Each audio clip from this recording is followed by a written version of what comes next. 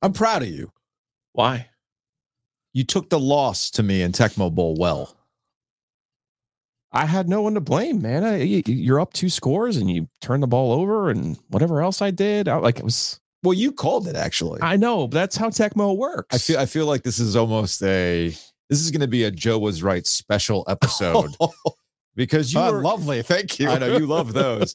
I guess that's the consolation for losing to me in Tecmo, because you were right. You called it. It's like you get it. You're going to get a turnover. You're going to get a turnover. There's usually 1 per team per half. Yeah. Usually. And sure enough, like 2 plays later, I think I ended up with a pick, and then I turned that around into some points and I won the game. Now, it wasn't as dramatic as the championship game that ended in a freaking safety. That was amazing. Steven. Now that was some player 1 magic. There is something to be player. There is. This is why when I played listeners, I was player 2. It was like you can be player 1. Give them all the advantage good. they could possibly have. No, we had a great time over at Shady, so I'll have to do that again. You ready to start the I was right extravaganza? I feel like they're all ancillary points, but I'll take my wins where I can get them. Okay. You know what I mean? Let's do this. OG.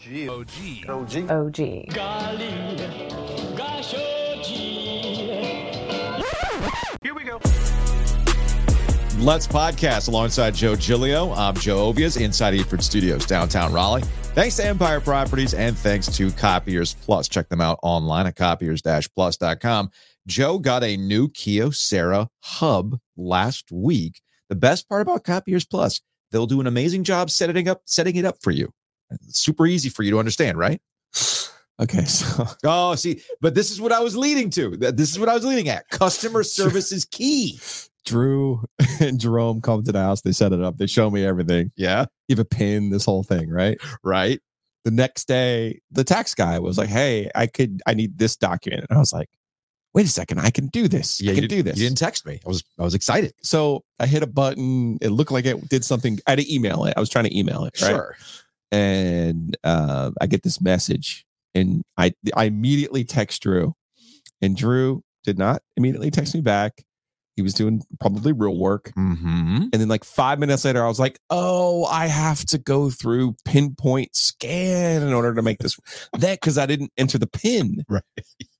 Because obviously they track all of your usage and stuff like that.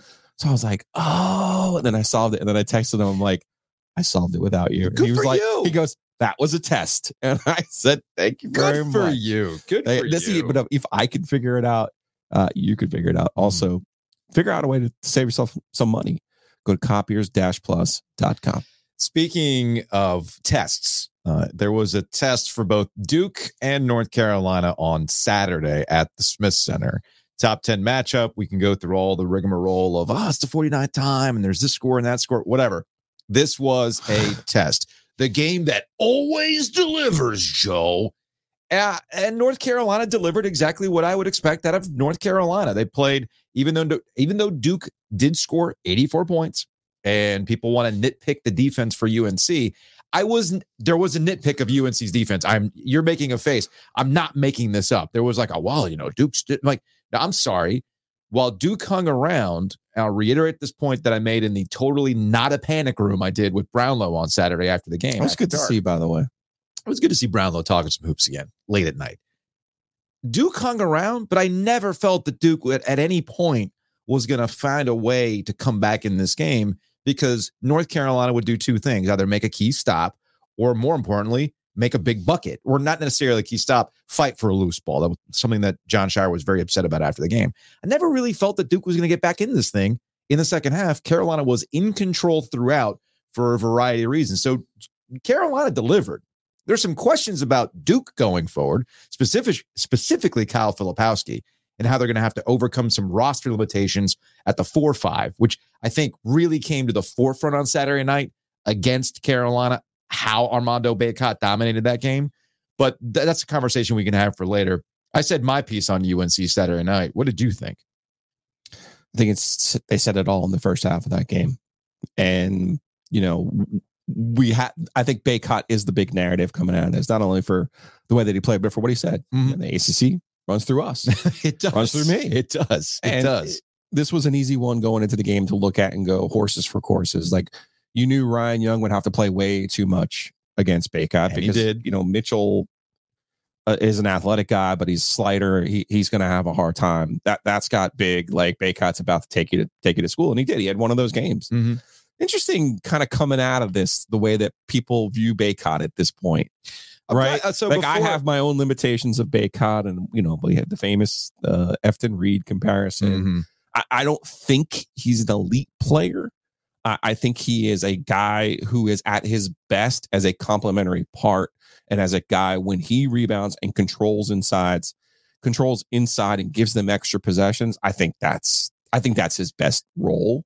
That's not a bad thing. I just you think of some Carolina greats and Hansborough and Jameson and some of those other interior scorers, and I just don't put him on that level, but that's not a bad thing. Here's Jaden, who covers Carolina for the News and Observer, had the audio of Armando Bacot, the comments that really got a lot of play after the game. You might have read them, but here's what he sounded like. I knew we couldn't lose this game. I wouldn't allow us to lose this game. And I mean, I see what everybody say. I told you, I don't miss nothing. And just going into this game, I mean, it was just a different fire. And really, I came in just pissed off just seeing, some of the things people say. And I just love this university so much. And I think I see stuff like people questioning me and, like, how much I really wanted and stuff like that. I took that personal. I took that personal, Joe. The Jordan. Come on, that got people hyped. I took that personal. Previous 3 games, 5-7, 5-4, 9-9. Yeah. I mean, if you believe believe his own family's reporting that he makes more than $1 million to play college basketball for North Carolina, 5-7, 5-4, and 9-9 ain't getting it done, man. Well, what's getting it done? But I'm glad you brought that up, because I was actually listening to the Eye on College Basketball podcast with Gary Parrish and Matt Norlander on my drive-in after dropping the kids off at school. And Parrish was like, hey, Armando Bacot was like number 2 on our players to watch. He's an All-American candidate, but this is his first, 25-10 game in like 3 months, right? And I get that part, but you and I have talked about this. Tennessee. He was outstanding against Tennessee. You and I have talked about this when it comes to Armando Bacot. While he can be a stat monster, it's important to note what that stat monster is coming from. Go be the garbage man. Go be what we need you to be. I have made the argument, you have made the argument, that Armando Bacot has been what North Carolina needs on the defensive end. We were obsessed over the removal of Caleb Love and what that means for Armando Bacot and RJ Davis. We've seen clearly what it means for RJ Davis with Elliot Cadeau coming on. He doesn't have to be the point guard. He can play off the ball. He can go be what he's naturally meant to be. Bacot has almost become more complementary with the addition of Harrison Ingram being a rebounding machine, but I still think that's a good thing. You still have to account for Bacot. Yeah, he's leading to Ingram's rebounding success. Yes. He is almost half responsible for that. Here's the thing with Bacot. I think we talked last week about new NIL problems. Yeah. With DJ Burns, and we talked about motivation, and I think people can see that the conversation evolves, right? It goes from, hey man, the players should be paid, to our other mindset of now all of a sudden, like last year, we would have these conversations about Jaquavion Smith making $500,000 or $400,000. And you're like, hey man, if you're going to make $400,000, Nigel Pack at Miami, hey man, if you're going to make $750,000, sure, you got to be a whole lot better than what we're looking at right now. That's fair. Remember Josh Pastner telling this guy at the front row, like their payroll is over $2 million. Right? Our payroll's in the negative, right? So I think part of what we're seeing at a Bacot is, first of all, he did start the season with a bunch of 20 and 10s. So you're like, oh, okay, this is what he's going to be this year. That has changed. And, the Tennessee game, UConn game, and then the Duke game. Those are big effing games, by the way. And he showed up in the big effing games.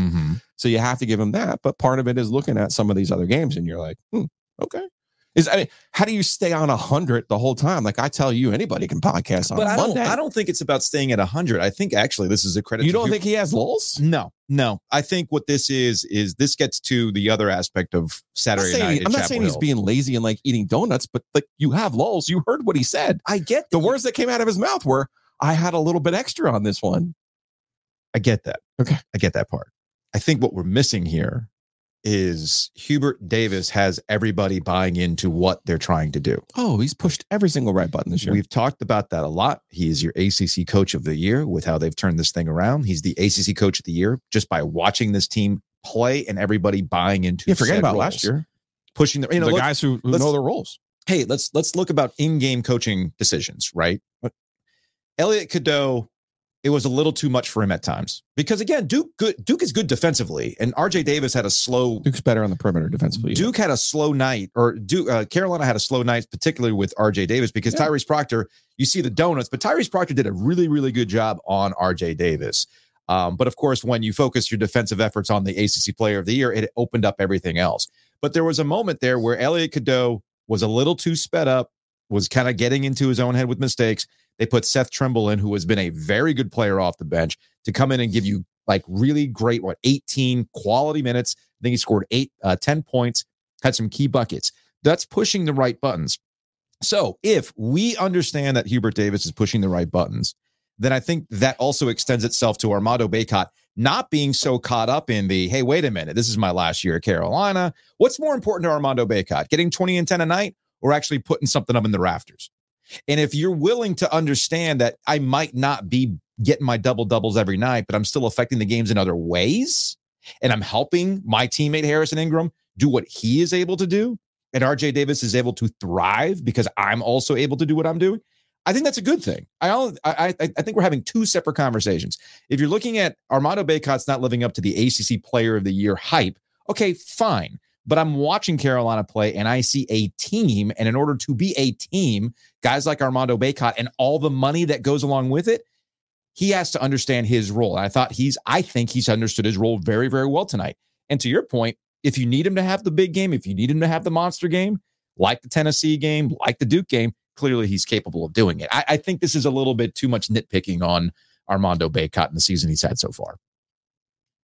A little too much. Now, I'm just going by his words. On the flip side, that's fine. On the flip side of that, I think we can all agree that Kyle Filipowski is not having the season many expected him to have. And there could be a variety of reasons as to why that is. People will point out he had off-season surgery. I can point out that it seems like every time I watch Kyle Filipowski play in person, he is on the floor retying his shoe because he did something to his ankle, right? And it was, while he did get it into 20-point territory, he had to do it on a bunch of shots, and he got embarrassed on Saturday night. Can I give you one of my favorite Rod Brindamore stories, and one of the stories that he didn't talk to me for a little while about? Okay. So Luke was very smart back when we were at the News and Observer. Mm-hmm. When Rod Brindamore got a divorce, he was like, hey, Can you go write about this? It's filed. Just take the paperwork, write a story. There's like a $5 million, a settlement involved in this whole thing. And he's like, just go get the court work, write the story, and then you have to go ask Rod, like, hey, here's the thing. And he was struggling. He was flat out struggling that year. Like it was totally and completely obvious that you were having a poor year, despite his reaction at the time, which was, I don't get any power play minutes. That's why. And I said, okay. And that's what I wrote the story. Now, if you know anything about Rod's first wife, she was eccentric. So the moment I met her in 2002 during the Stanley Cup Finals, I was like, you're married to Rod Brindamore? Okay.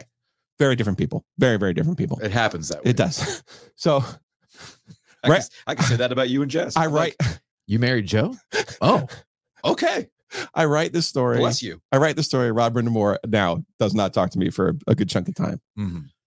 That was the 03 season, I believe. 06 happens. They get to the Stanley Cup. They win the Stanley Cup.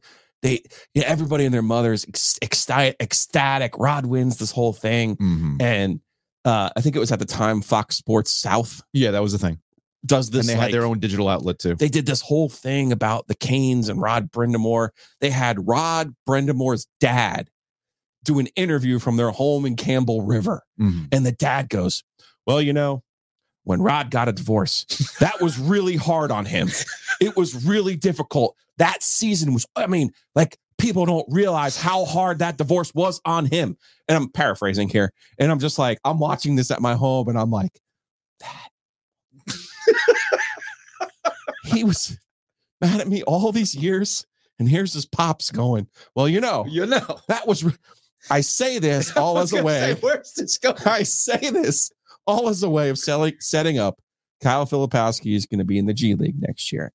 He's going to get hot. He's going to get called up by the Thunder, and he's going to fit in, and you're going to see him with Holmgren and Giddey and Shea Gilgeous-Alexander, and he's going to, have this little hot spell, and they're going to interview Kyle Filipowski, and he's going to go, well, I was never really healthy last year. Right. I had major surgery on my hip before my sophomore year at Duke, and now I'm 100% healthy. I'm a healthy guy now.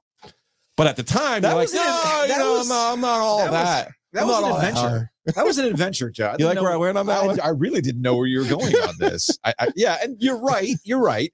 I could have used other examples of, if we were going to go the hockey route, you could have gone the cliche. You come to find out, oh, by the way, this player was playing with his leg detached for 5 of the 7 games in the Stanley Cup. Glenn Wesley had a broken foot that he played the final 3 games. You could have gone that direction? No, that has to be like a year later. No, I know. When they finally come around to it. And they're like, well, Anyway, I see what you're saying. I think you and I are in agreement that we don't know what's really going on with Kyle Filipowski.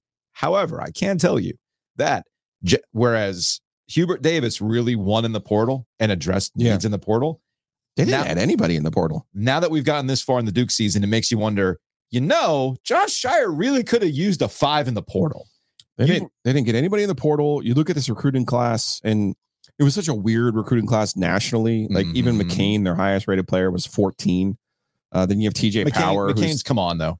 TJ Power, who's really done nothing. Sean Stewart, does he play? I don't know. Caleb Foster.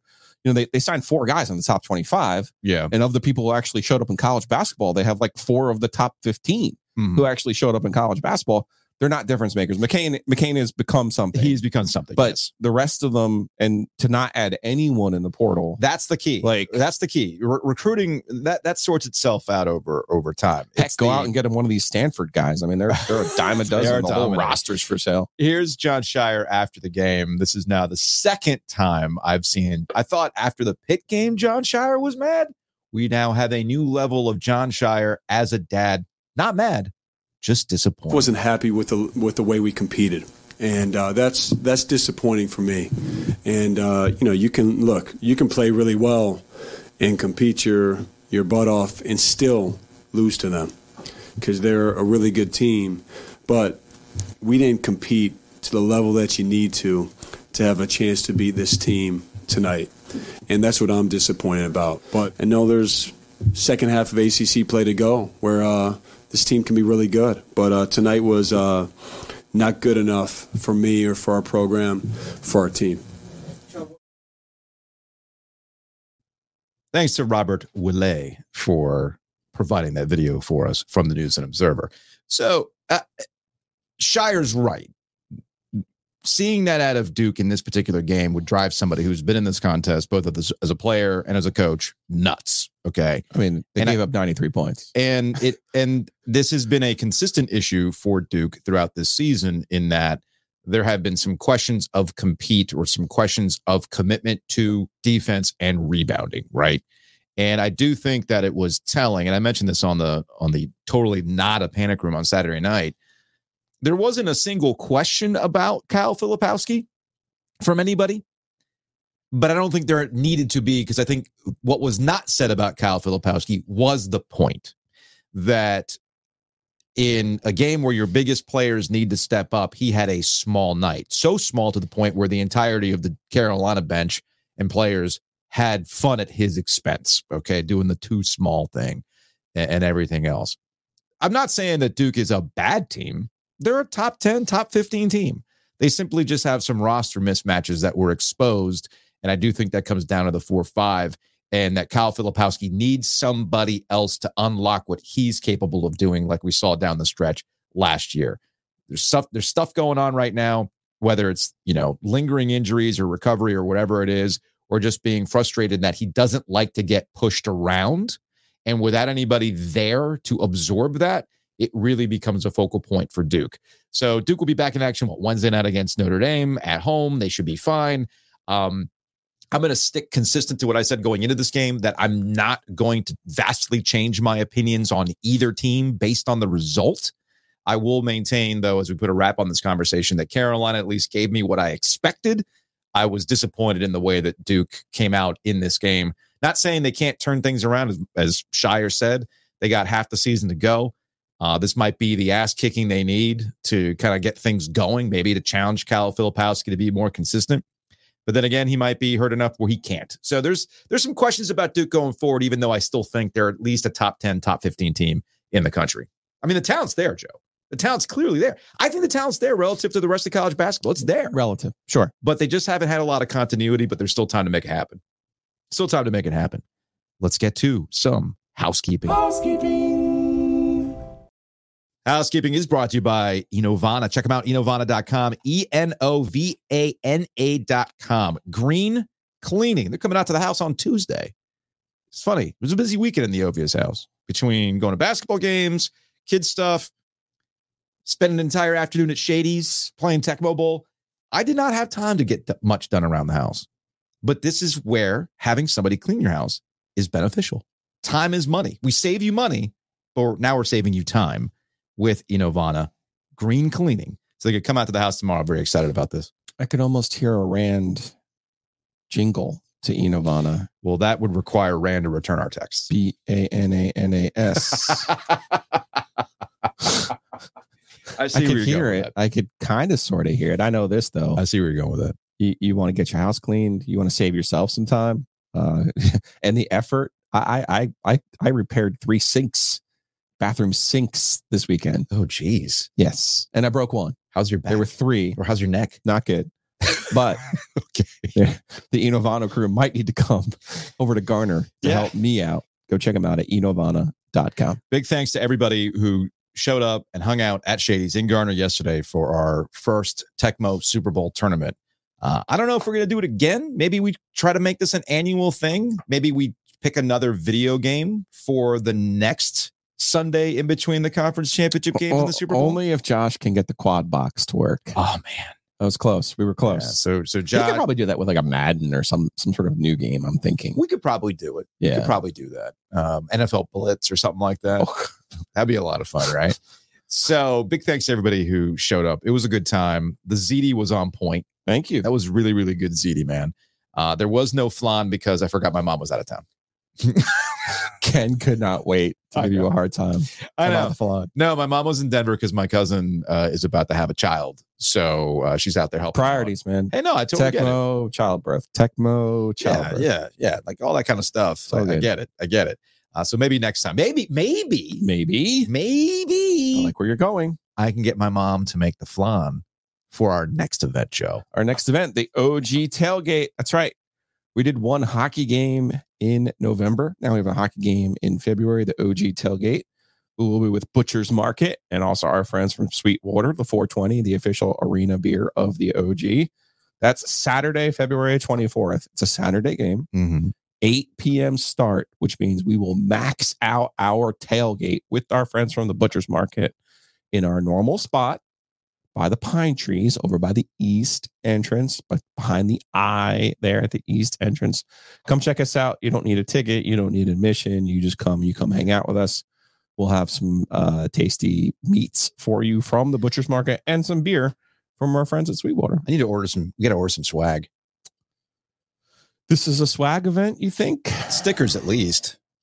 I think we still have a bunch of stickers. I've given out most stickers, actually. So I'll order some new stickers. Maybe we'll do some one-off shirts. Whatever you do, don't give away the Carolina Cobras license plate. And that thing's sweet. What an addition, my friend. What an addition. I got another Cobras thing that you're going to see tomorrow. I mean, very excited that thing is in pristine condition. I don't know how Russ did that. So shout out to Russ Henry, Russ of the Love Muscle, who was at the Tecmo Bowl tournament. Yes. He had texted the old, we have a group chat Me, Chris Clark, John Marble. The 850 chat. Well, it's technically called 850 The Balls. The balls. Yes, 850 The Balls for my very infamous slip up when I was doing a 2020 sports update. And I said, all right, Joe Ovia's 850 The Balls. I don't know why I said that, but I did. 2020. People thought that was the year. Anyway, so Russ had texted. He was at an estate sale and he saw this with like some other stuff. I'm like, auto purchase. It was like $4. Oh, wow. It's like $4. Please buy that for me. So yeah, that Cobras thing is up fantastic. Speaking of shouts to Todd Ridge and Nate Boudreaux. They probably still have a bunch of Cobras swag. Well, somewhere. speaking of defunct football, Josh from Whitaker and Hamer, he's got an extra Skyhawks pennant that I need for him to donate to the studio. He does.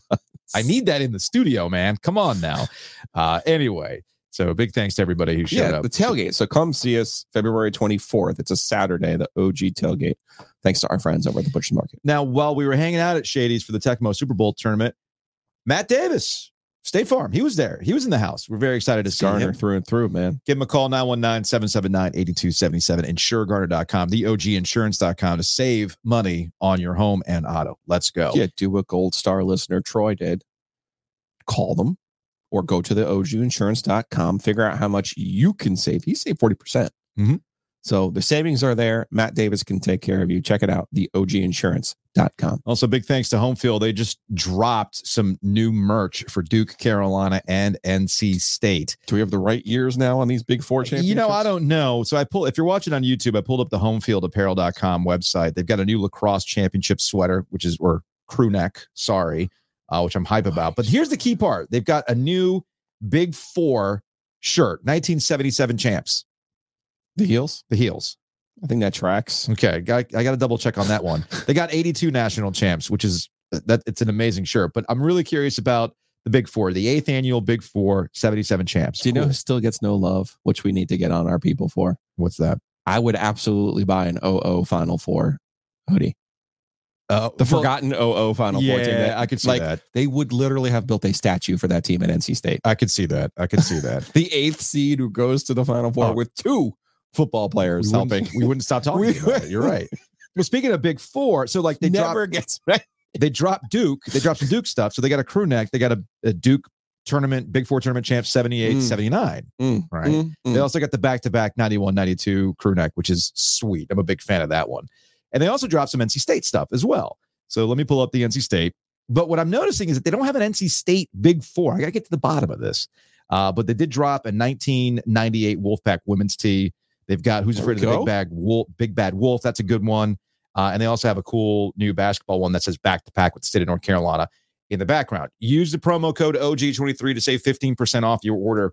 I want to get to the bottom of the Big Four thing. Again, that's homefieldapparel.com. Use that promo code OG23.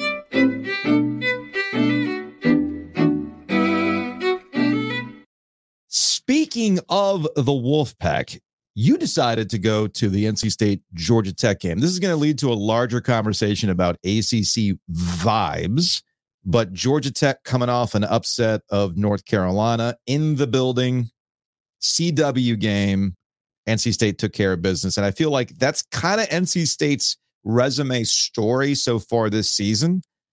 They've essentially beaten all the teams they should beat, save Virginia Tech. But the problem is they still don't have any necessarily wins of note. So they've been holding court. NC State just has to go do something in conference play the rest of the way to help themselves out. But they did what they were supposed to do on Saturday against Georgia Tech. Yeah, I thought Saturday was a great illustration of what I've been talking about this whole time, and that there's just not that big of a difference between these teams. Yeah. Georgia Tech has wins over Duke and Carolina. Sure enough, those were in Atlanta, but here they come to Raleigh. They fought after a slow start. They had a 5-point lead in the second half, and then State cranked up their defense to the point where they ended up winning this game 82-76. DJ Horn, for better or worse, is the bus driver of this team. When he gets hot, he can carry them. Jaden Taylor found a little bit of his game too. I think Casey Marcel is finding a little bit what he has to find in order for this team to be really good. But my takeaway was State played well enough in the second half, did what they had to do to win a basketball game that, again, they won't get credit for because it's not Duke or Carolina. But the truth of the matter is the rest of this league is very, very similar. Look no further than Virginia and Clemson, 66-65, in one of the most Clemson-like losses in the history of Clemson basketball. As my friend Josh Goodson likes to say, maybe Clemson basketball is just NC State football. It's just never going to happen for them. Brad Brownell might be absolutely allergic to the NCAA tournament. How this team can go out of the league and win the games that they did. Yeah. And now to come into the league and play the way and do what they're doing right now in the league is like, it makes no sense. It makes absolutely no sense. I'm gonna do the rare thing here. Mark it down. I'm gonna give Josh a lot of credit. Josh is onto something with this one. Josh, I'd never really considered that with Brad Brownell and Clemson basketball, but damn, that's actually That's a thing that hits. And then that hits. The rest of the league, Louisville won at home, and they beat one of those teams who I do think, while their record is 12-9 now, like I look at Florida State and I go, that looks like an NCAA tournament to me, right? When you just watch teams. But obviously your resume, as you like to say, the losses have to count at some point. That Louisville loss is going to hurt Florida State. Hurt them. And look at that. Wake Forest. Weird. Oh, that's wild. Well, crazy. How did they finally figure out how to play in the second half? Weird. Our friend Steve Forbes finally having in Dave Doran's voice, finally having a second half with 57 points. Yes. After they yacked again against Pitt in the second half. They weren't finally dribbling it off their shoe. They finally came out and played pretty good. Deeks looked pretty good. 99-70. Hold on. Is this your, because they finally figured it out in the second half? You're like, here we go with Wake. I'll just say this, UNC's running away with it. UNC's head and shoulders like better than everybody else. But anyway, for sure, and they're going to win the league. And there's no doubt about it. And by the way, I didn't say that UNC wasn't going to win the game in Chapel Hill. Right. It'd be interesting to see what happens if they meet in Washington. I would like to see that. I'm interested in seeing that. I'm with you. That'd be a fun game. Seeing that. That'd be a fun game. I'm not going to disagree with you on that one. I still think that North Carolina is head and shoulders above everybody else in the ACC. They are and they aren't. I mean, they just lost in Atlanta. That happens. They weren't going to go. They weren't going to go undefeated in conference play. Yeah, but you're saying head and shoulders. I'm saying they're better, nights. But yeah. Anyway, there's all sorts of reasons why a team might lose on a particular night. I do think it's interesting that Georgia Tech has these 2 wins, against Duke and Carolina.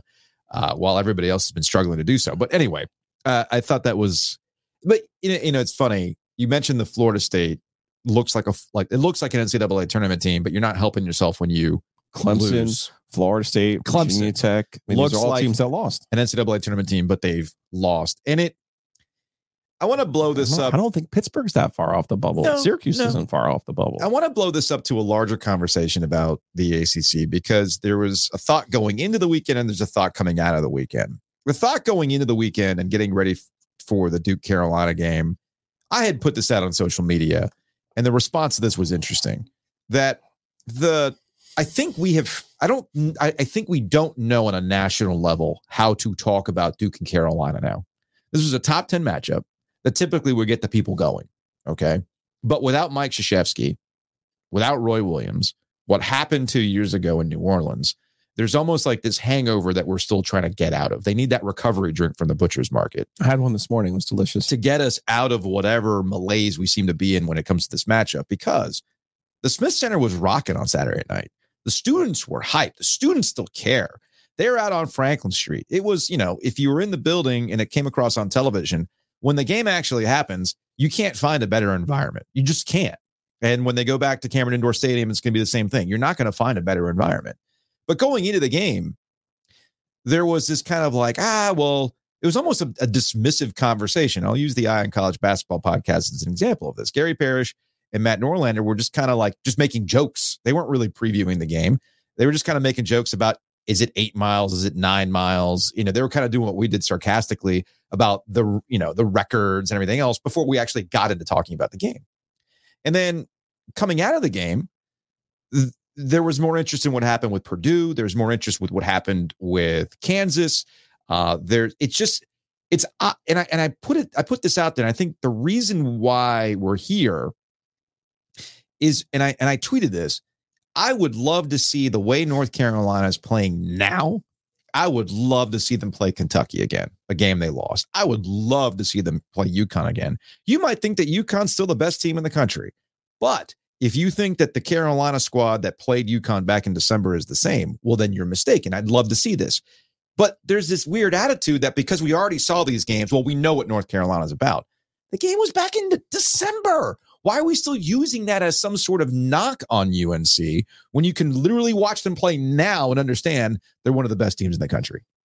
One of my favorite Kay Yao quotes that she used to have was, success is not final and failure is not fatal. Mm-hmm. And when you look at Carolina, particularly in basketball, we get this sense, and I remember great moments in OG history when the Bucks lost a game to the Celtics in the playoffs and everybody was overreacting.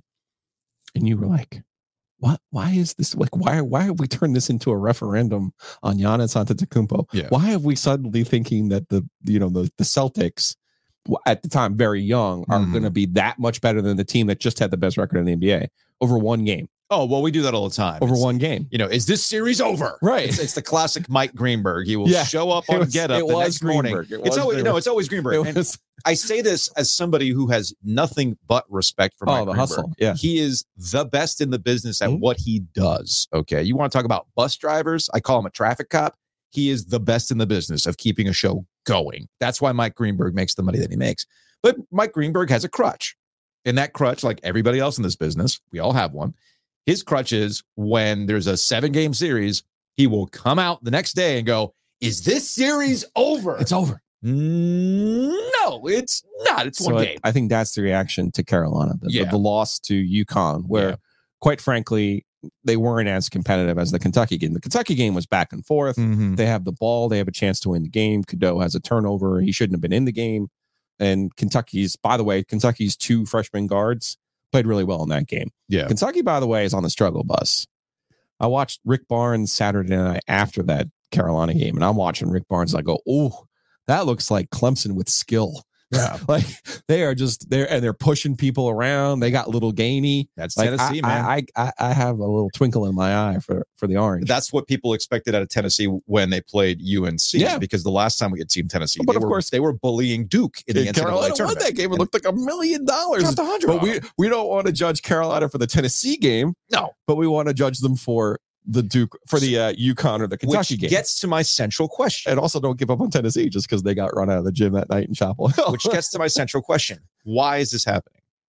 Why is the immediate reaction to anything ACC basketball related? And I get that there's a possibility that we're too close to it. We watch the ACC more than anything else. But I do feel that there is this general attitude that we don't want to give UNC credit for the things they've done well. And we want to use the things that, and I don't know if it's a college football thing. I don't know. It's because the ACC has run things for so long and they're in a weak spot right now that others are popping up to like take their time, like take the corners back. I don't know why. This is a legitimate question. I don't have the answer to. I'm trying to figure it out. I'm going to give you an answer. Okay. It's brand erosion. Yeah. Okay. Louisville, a team that they added, had a Hall of Fame coach. They're going through it. Chris Mack, obviously. Irony alert. Irony alert. The national media's favorite effing coach was Chris Mack. Is now part of the reason why one of the biggest brands in the ACC is in the tank. Irony alert. Okay. Louisville in the tank. Syracuse, while on the bubble, brand erosion under Boeheim not being there. Pitt. I get it. It's been a minute since Jamie Dixon. I get it. It's been a minute since Send It In, Jerome. Yeah. But Jamie Dixon had a few squads too. He did. Not there anymore. You just kind of go down the list and you're like, okay, well, if those guys go down, who comes up? Right?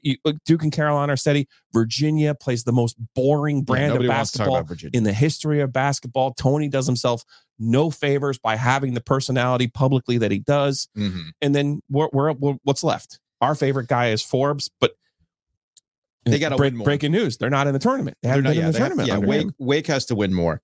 I think part of that brand erosion too, Joe. Just to piggyback on this, like the other day, I was watching.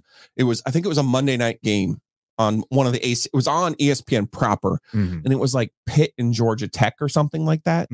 and he had all this ACC branding. And it took me like 20 minutes to figure out it was actually an ACC game. Mm-hmm. Like Pitt, they're not really an ACC. Georgia Tech, like it was like it's only going to get worse, right? By the way. That's what I'm saying.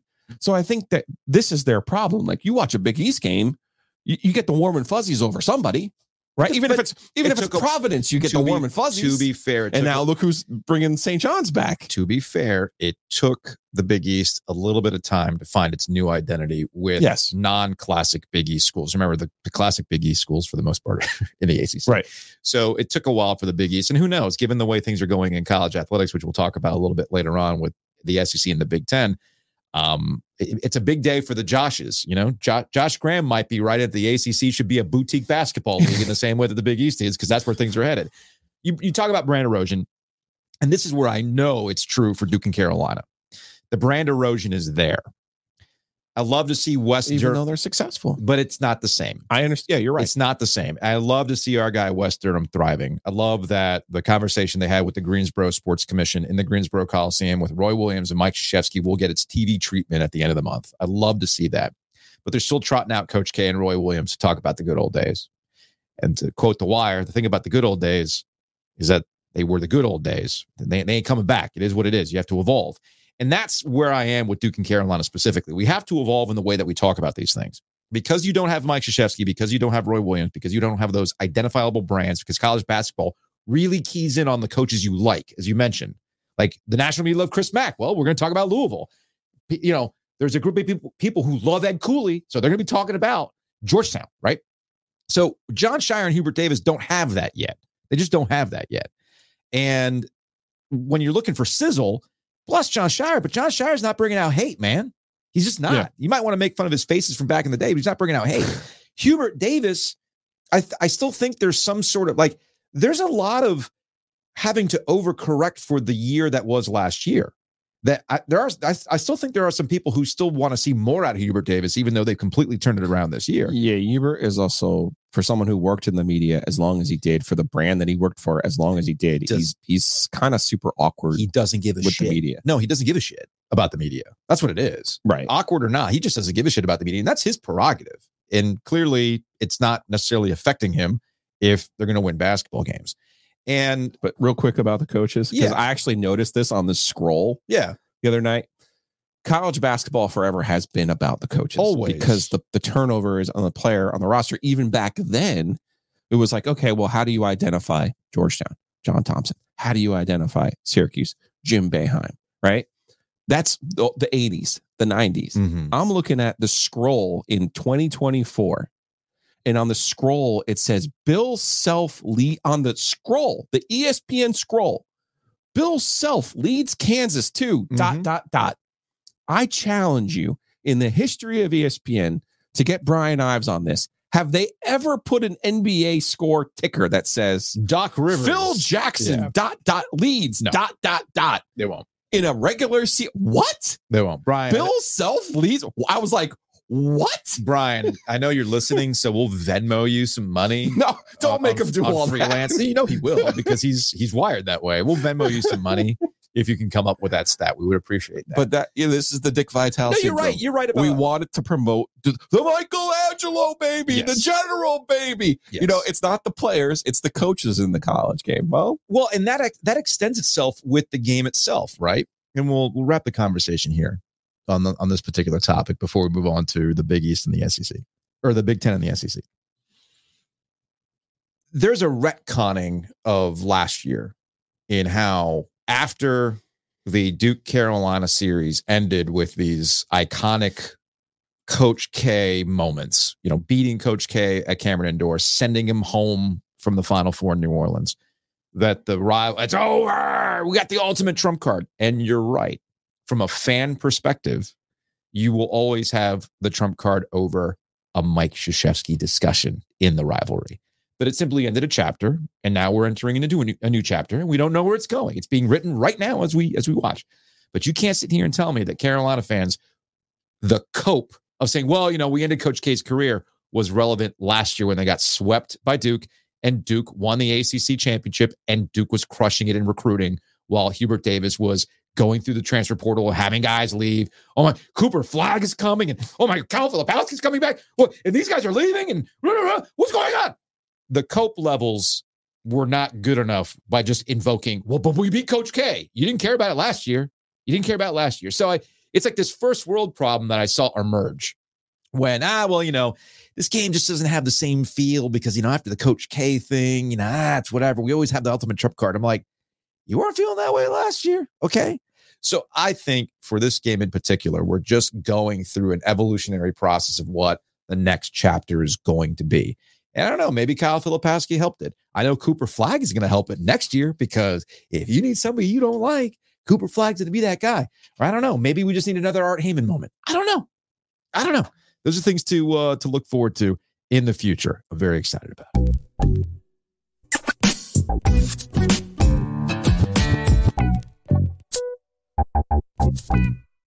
Big thanks to Hometown Realty for sponsoring Ovias and Giglio. Check them out, myhtr.com. Interest rates are getting a lot of headlines because the interest rates are coming down, which might get people a little bit more motivated to buy and sell a home as the weather gets warmer. That's another reason why homes start selling again. It's the spring, XYZ. Get on it. Avoid the frenzy. Get with myhtr.com. Yeah, if you're really serious about being somewhere new next year for the next school year, now is the time to reach out. Hometown Realty, myhtr.com. You could buy, sell, calculate 6 locations from here to the coast, more than 250 agents. And more importantly, get into that new construction. Every morning, Joe, I'm driving by it and I see it. I know. And I'm ready to invent the, what is the thing in Star Trek? Is it a teleporter? Or I can, yes. Do I snap? Am I like Kazoo? Am I no. Genie? No, you got to get into how many older rereferences can I make? You got to go stand in something. You need Scotty to basically push up. They had beam me up. They had a bunch of, essentially they had a mixer. That's all it was. It was a repurposed mixer. It was like the Roadcaster. They just did the dials up. Yeah, I'm going to need you to do that for me. With all this new construction. So do yourself a favor. Get in on that new construction. Get over to Hometown Realty. It's myhtr.com. Let's say you refinance. Let's say you bought that house. Let's say you need to close. That's where Whitaker and Hamer can help you out. Check them out, wh.lawyer, attorneys and counselors at law. And again, big thanks to Josh and the crew for helping us out for the Tecmo tournament over at Shady's. If you haven't gone to Shady's yet, you should. And I don't know, maybe we'll give you another reason to visit Shady's in May. Spoiler. Might be cooking up something in the future. Just saying. Be on the lookout for that. Should be a lot of fun. Next topic, please. So Ross Dellinger, Yahoo Sports, dropped a couple of nuggets over the weekend related to the Friday news dump of the SEC and the Big Ten announcing they've got some sort of working committee to better get through the logistics of college athletics. Are they going to look each other in the eyes? Somewhere I saw ACC Commissioner Jim Phillips on Saturday night at the Smith Center. And, we did the usual chit chat and I was like, hey man, love to talk. He's like, yeah, we'll set something up. Do you want me to sell you out right now or no? By all means. That's why I brought it up. Because I think I figured this out. You went... you dropped the full hammer on Jim Phillips on this podcast after the college football playoff. The Florida State. Yeah, you went all the way. You dropped the hammer on him. Yeah. So that was not performative, by the way. No. So what I think it's not performative. If I'm understanding the situation correctly here, you were in Chapel Hill on Saturday. Yeah. Jim Phillips thought you were me.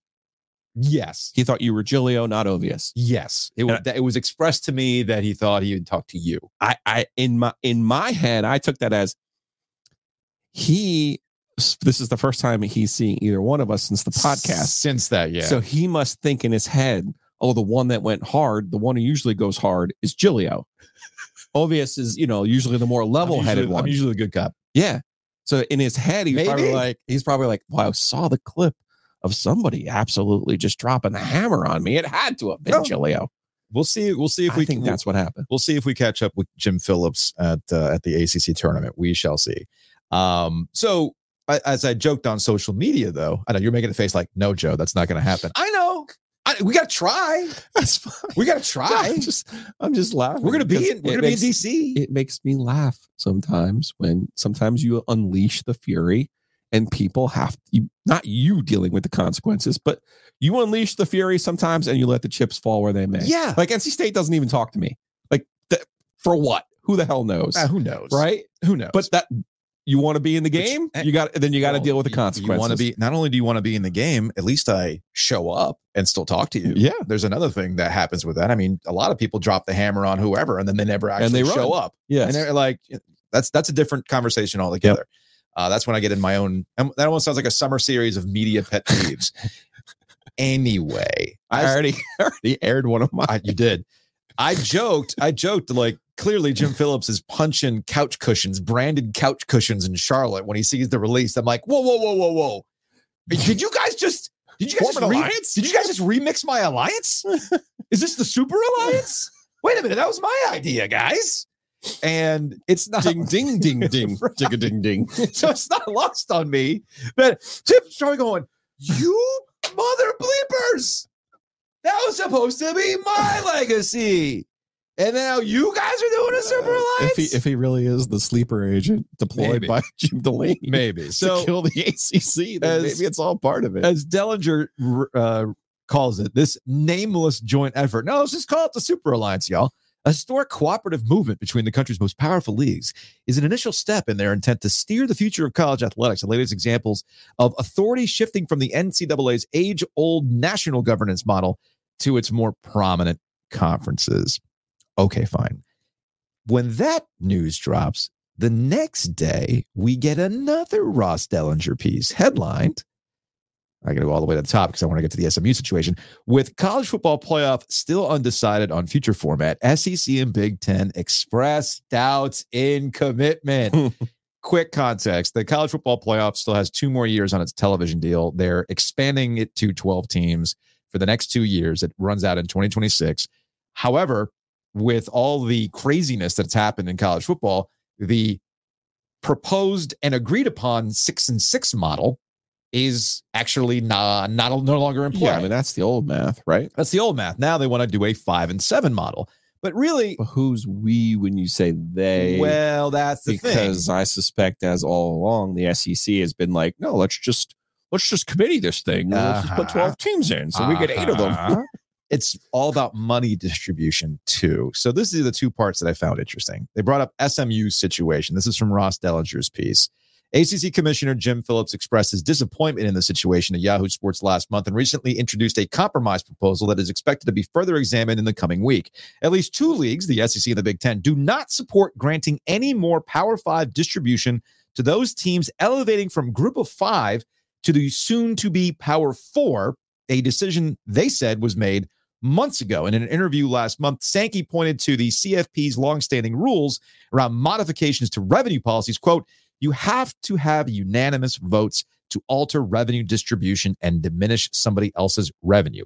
That's it. The situation with SMU is a window into what is poised to be the most hotly contested debate for any new college football playoff contract starting in 2026, the revenue distribution model. And it goes into deeper conversation about how it's set up. Again, quick context before you continue.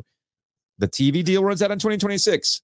Earlier in January, there was a report that ESPN was willing to drop over $1 billion to buy out the remaining years and then tack on a 6-year extension to be the exclusive home for the college football playoff. However, do you think the Big Ten, who's partnered with Fox, and again, a report that Fox was interested in the college football playoff, wants to cede all of that to ESPN? Of course they don't. So money is the root of why the Big Ten and the SEC are getting together. They want to take over what this playoff is going to look like with the threat of, fine, you don't want to do the college football playoff our way?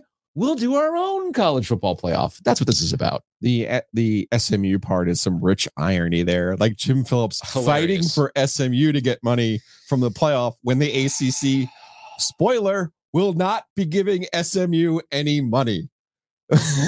It's good enough for us, but it's not good enough for you.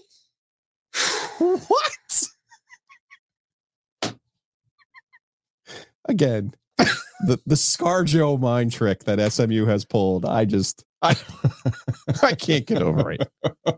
I struggle with it. Now, but I don't want to sleep with you. Yeah, but it's free. Why not? I still don't.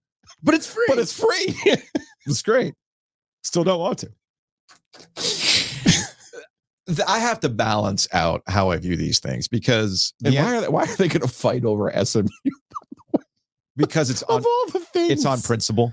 I think that's what it's about. What is the Big 12 doing then with Central Florida? That's what it is. I mean, that's ultimately what it is, and I think they can pinpoint. What are we really talking about here? 4 teams? Yeah, we're not talking about a lot of teams. Memphis or Cincinnati, whichever one is. It's actually I think it's Houston. I think it's to what you just joked about. It's that SMU is not taking any money from the ACC to join the ACC, and the SEC and the Big Ten are going. Wait a minute. So where's that money going to go?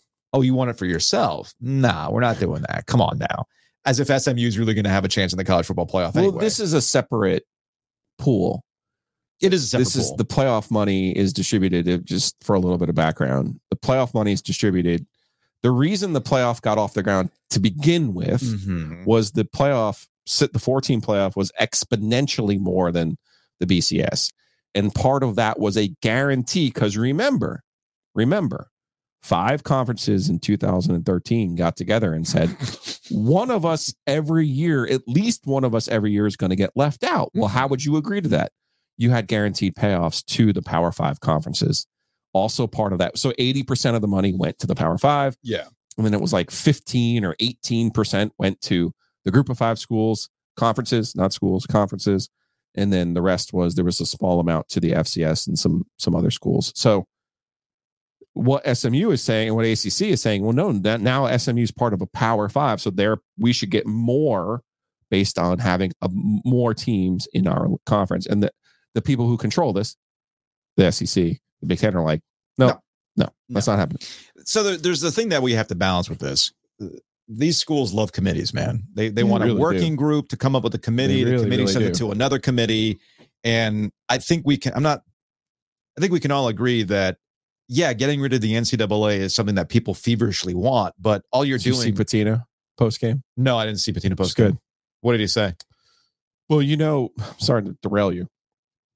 You know that Tennessee is being investigated for NIL stuff, and Florida State had already gotten their hands slapped. Tennessee's like, guys, you can't do this retroactively. Now they're suing, and that's what Patino was saying, basically like. Every time he's basically said the NCAA enforcement needs to go away. Yeah. Because every time something happens, they're just going to get sued. You saw this with the transfer portal, including state of North Carolina. Now with the NIL, Tennessee and the state of Virginia, I don't know why, but maybe something's going on with Virginia Tech, I don't know, are now suing the NCAA over this NIL enforcement. So Patino was like, you can't, there's no point. Just do the things that we've talked about. Go run a great volleyball tournament and a great soccer tournament. Don't worry about all the other stuff that you think you're supposed to be in charge of. But the point here is that you can get rid of the NCAA as an enforcement, but somebody else has to come in and replace that, which is, again, another set of arbitrary rules. And maybe that's a commissioner. Maybe that's a sport by sport commissioner. Ultimately, that is what college athletics needs. Yeah. I mean, Mike Krzyzewski has been screaming that sort of thing for college basketball for years. What's good for football is different than what's good for basketball. It's different than what's good for soccer. But I think that's where this is ultimately headed, that the Big Ten and the SEC will become the AFC and the NFC of college football. You're going to have football only members of these two institutions, or these two conferences. I think that in several years as they should. Because at some point, Chip Kelly's been on this, and I think he's right. At some point, both the Big Ten and the SEC are going to look at the lower tier schools that don't compete and say, all right, you're just either going to be a change in the revenue distribution model, or they're going to contract them and they're going to add other teams. Maybe they add a relegation type system too, which is not very American, but who knows? I can dream, right? The point is, we see where Vanderbilt earns their way. We see where this is going. Vanderbilt to Indiana. Who would have thought? We see where this is going. But is it going to be a professionalization of college athletics, or are they still going to try to do this rigmarole of, well, we want these athletes and there's NIL, but they're not employees, okay? If the Big Ten and the SEC are doing this because they want to get to the endpoint, which is making players employees of the universities, and there's payrolls, salary caps, etc. Patino was saying that too. Yeah. If that's where they're headed, Godspeed, man. But be careful, because they're still universities at the end of the day. And the universities have been dragged, as much as the NCAA gets sued and they're dragged kicking and screaming into where they need to be modernized, the universities also need to be dragged kicking and screaming when it comes to paying the players. They still want to put the burden of paying players on the boosters. They want to put the burden of paying players on you, the fan. They want the NIL collective subscription models and everything else. They do not want that to go on the university books. So there's a couple ways to go about this, but sometimes in our pitchforks to go get the NCAA, you understand that the NCAA is made up of these institutions. Scooby-Doo with the mask. Yeah. Okay. It's the hot dog meme. All right. From I Think You Should Leave. We're trying to find the guy who did this. Oh, you, the presidents, did this. And now you want to form your own thing to do more of the same. So you got to be a little bit careful what you wish for. But I think we can all agree, based on what happened with this news, based on what's going on with the college football playoff revenue distribution model, the ACC is screwed. No. This is yet another case. Again, we're just putting stacks. We're just putting stacks. I know it was like a 10-minute segment. Like, I know, to tell you. Was that even really necessary? That was 10 minutes of setup to tell you, folks, yet again, the ACC is screwed. They're screwed. Okay? That's it. It's a wrap. This is just yet another example. I hope you enjoyed that long and winding road to such a revelation. The ACC is screwed.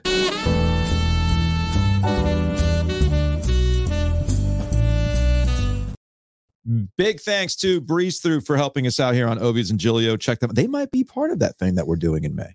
You never know. They have a food truck with Breeze Through. They do. Just point that out. And Breeze Through's definitely going to be powering me this week with the coffee, because there's a couple late night ACC basketball games here in the Triangle. So that's going to help you out. And most importantly, you can't get gas. Joe just realized you can get gas at Breeze Through. What a concept. Like, it's sad, but it's true. Also, big thanks to Butcher's Market. We were there last week, their new location, Lake Boone Shopping Plaza. It's been open for just over a month. Had a good time doing the live show from there.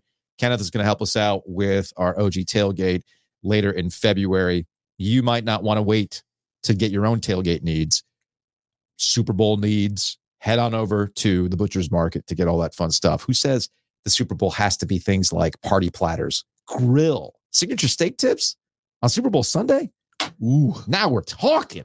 And we're also talking about bundling and saving. That's what you can do with Mosquito Authority and Pest Authority. Check them out. bugsbite.com is the website.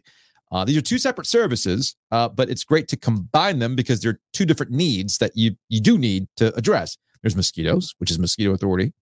And then you have Pest Authority handling all the things on the interior of your house. Things like moisture, which is very, very crucial. So Gold Star listener Troy did the same thing. Gave them a shout. Went online to bugsbite.com. Saved a bunch of money. I love it.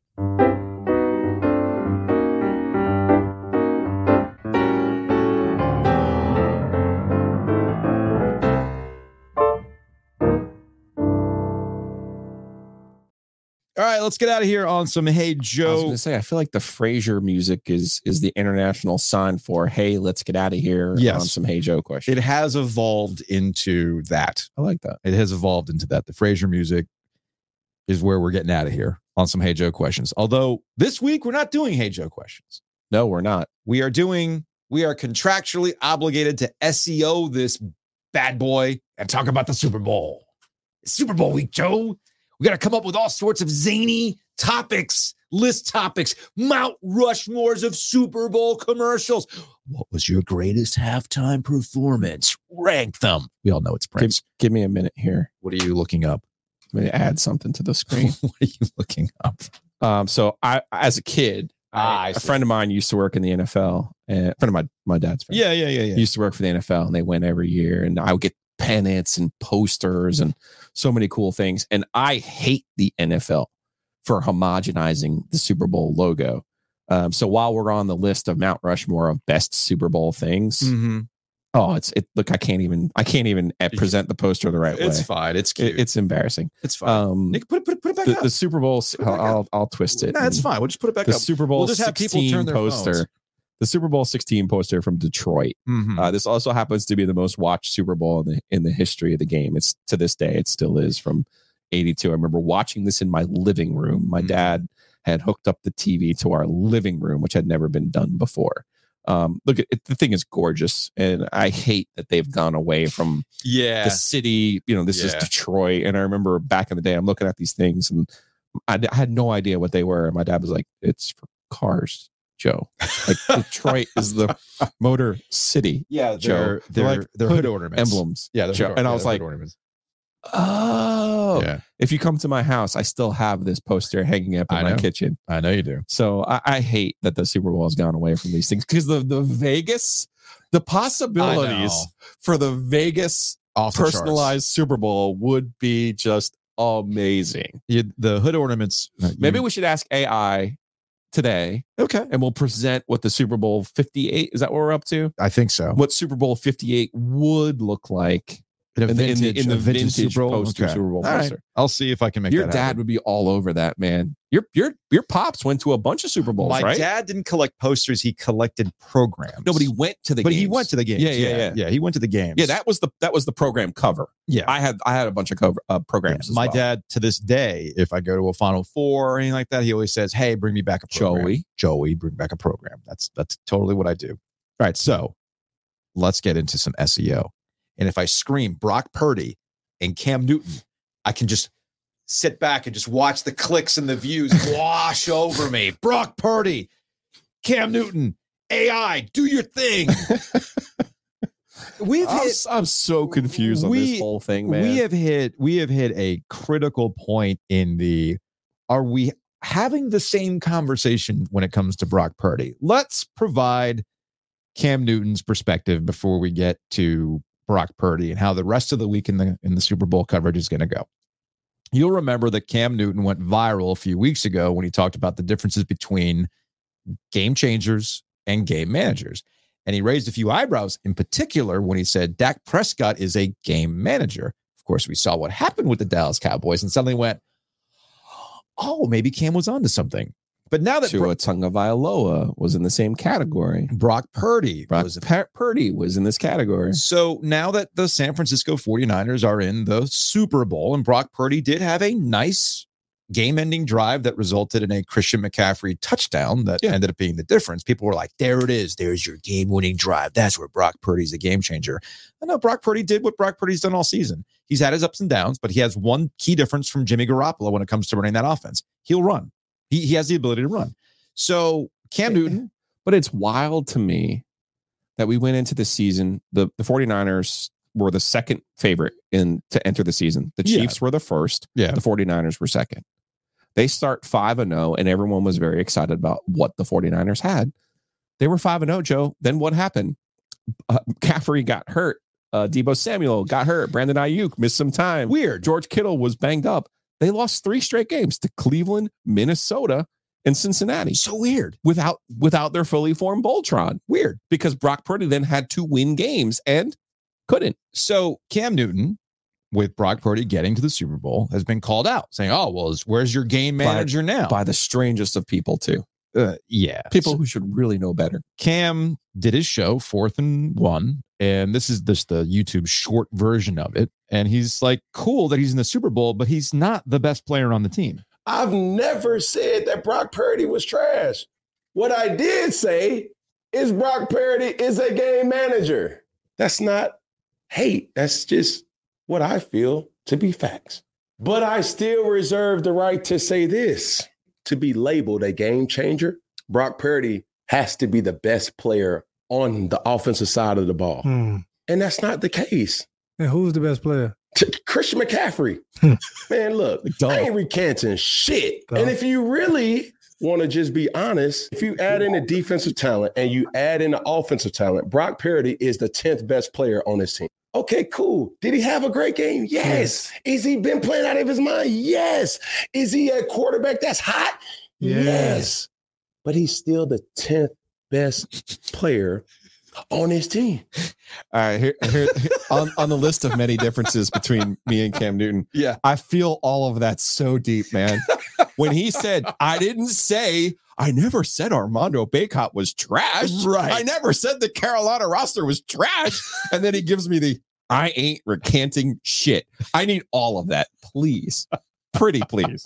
I love all of this. Put it on the board. I just don't understand why people can't discern the difference between what he's saying about these quarterbacks. And also, I don't get the narrative now of Richard Sherman and others coming out, ESPN's different personalities being like, if you were so good, you'd still be in the NFL. It's like, he's retired. He's retired. He poured it out, people. Yeah, he's done. He played the position differently than anyone literally in the history of the game. Yeah, he's done. He was the MVP. He took Philly Brown to the Super Bowl. Like, this is not the same as taking Christian McCaffrey, Deebo Samuel, Brandon Ayuk, Kittle, all of the defensive players that he mentioned. Now, the Panthers did have an outstanding defense when they went to Super Bowl 50, but yeah, I get so confused why people try to make this so personal with Cam. Well, you know why. You know I why. guess I do, you but know it's like, why. And he this has is where an informed opinion, and like I don't get it. This is shout out to Darren Gann of Panthers.com. Back when he used to cover the Panthers for the Rock Hill Herald or for ProFootballTalk.com, he would consistently tell you Cam Newton makes people stupid. And I thought that Cam Newton being off the field, retiring, would cause people to just kind of move on with their lives. But Cam still makes people feel a particular type of way. You're right. He has a fully formed thought. He has backed it up, and he has doubled down, and he's absolutely right. And it's gotten personal. Now I expect Richard Sherman to kind of come after Cam because that has a deeper Seattle, Carolina Panthers thing, right? And Sherman has. Well, why isn't Richard Sherman still in the NFL? Sherman, well, because he's now. I mean, he's giving out takes. But like 190 defensive backs in the NFL, and you're not one of them. And then you got the Jason McIntyres of the world that are doing a tail of the tape between Brock Purdy and Cam Newton. Playoff wins. Playoff wins. And I'm like, buddy, and the weird retconning of that Super Bowl team, like, well, Cam had all these, he had Pro Bowlers. Why do you think they were Pro Bowlers? Pro Bowl. Well, first and foremost, Greg. First and foremost, Pro Bowls are the worst metric you can use when judging a level of a team. Because with the Pro Bowl, guys go to the Super Bowl, they don't participate in the Pro Bowl, and they get elevated to Pro Bowl. Like, he's a Pro Bowl quarterback. Right, because 5 different people said, I ain't going to the Pro Bowl. So that makes you a Pro Bowler. It's like me saying, I'm an ESPN personality. You know why I'm an ESPN personality? Because I needed somebody at midnight on ESPN radio to fill in for 2 hours. I ain't the same thing, okay? So this business of like, look at the Pro Bowlers. They got to the Pro Bowl because guys had to bail, number one. Number two, the big reason why the Carolina Panthers had Pro Bowlers in that year is because I can't freaking Newton. Is Greg Olsen a Pro Bowler? Abso-freaking-lutely. But guys get elevated based on their record. They get elevated based on their quarterback play. That's what makes Cam Newton a game changer because he literally dragged their asses to fame and fortune. But it's personal, man. And Cam Newton makes people stupid. And Brock Purdy is now the next level of making people stupid. I am ready to give that honor of making people stupid to Brock Purdy. Brock Purdy now makes people stupid. Because they flipped it to somehow saying, like, if you attack our quarterback, nobody gets more criticism, and he's never done anything. And it's like, what? Are you seeing the schooner right now? Like, it's a sailboat. Like, what do you want to see in this picture? So this becomes a thing. Like, what? This becomes a thing. This was on ESPN NFL Countdown. Brock Purdy admits he was awestruck and laughs off game manager tag. How does it hit you, though, when you're referred to as a game manager? I think it's sort of funny just because, we're winning. I think over time I might get some respect, but more than anything, it hasn't been about proving people wrong or any of that. It's always been about, just proving myself right. Over time, I've told myself that, I'm good enough and I'm worthy enough to be playing at this level, and over time I'll prove that to myself.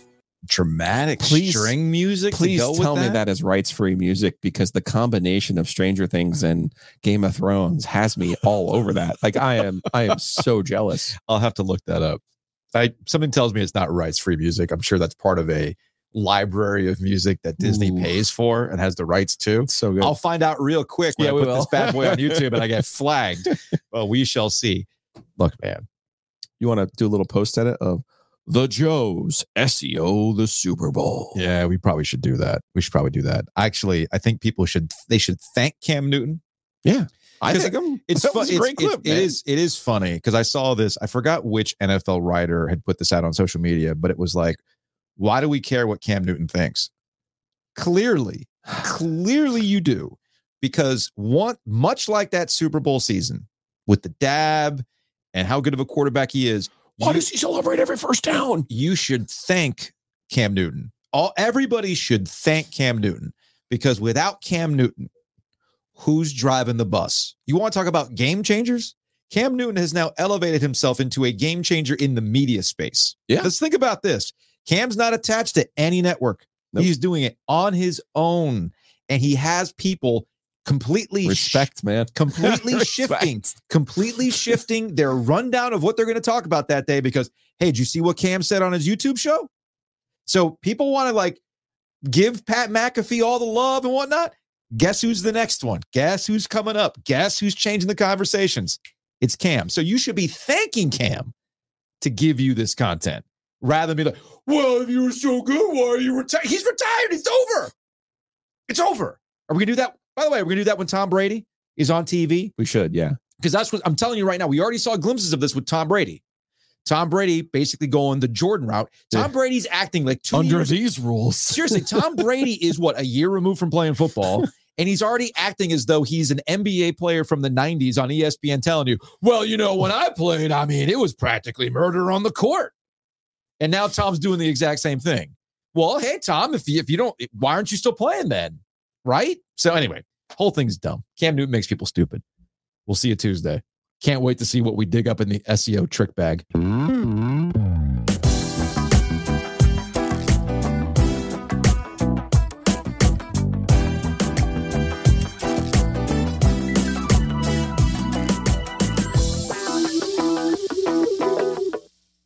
BetMGM has an unreal deal for sports fans in Virginia. Turn $5 into $150 instantly when you place your first wager at BetMGM. Simply download the BetMGM app and sign up using code Champion150. Then, place a $5 wager on any sport. You'll receive $150 in bonus bets, regardless of your wager's outcome. And if you think the fun stops there, the king of sportsbooks has plenty of surprises in store. Check out daily promotions, same-game parlays, live bets, and so much more. Download the app in Virginia today and get $150 in bonus bets instantly from your first wager. Only at BetMGM. BetMGM and GameSense remind you to play responsibly. See BetMGM.com for terms. 21 plus only. Virginia only. New customer offer. Subject to eligibility requirements. Rewards are non-withdrawable bonus bets that expire in 7 days. Please gamble responsibly. Gambling problem? Call 1-800-GAMBLER. Promotional offer not available in Washington, D.C. At Parker, our purpose is simple. We want to make the world a better place by working more efficiently, by using more sustainable practices, by developing better technologies. We keep moving forward. With each new idea, innovation, and partnership, we're one step closer to fulfilling our purpose every single day. To find out more, visit parker.com/purpose. Parker, engineering your success.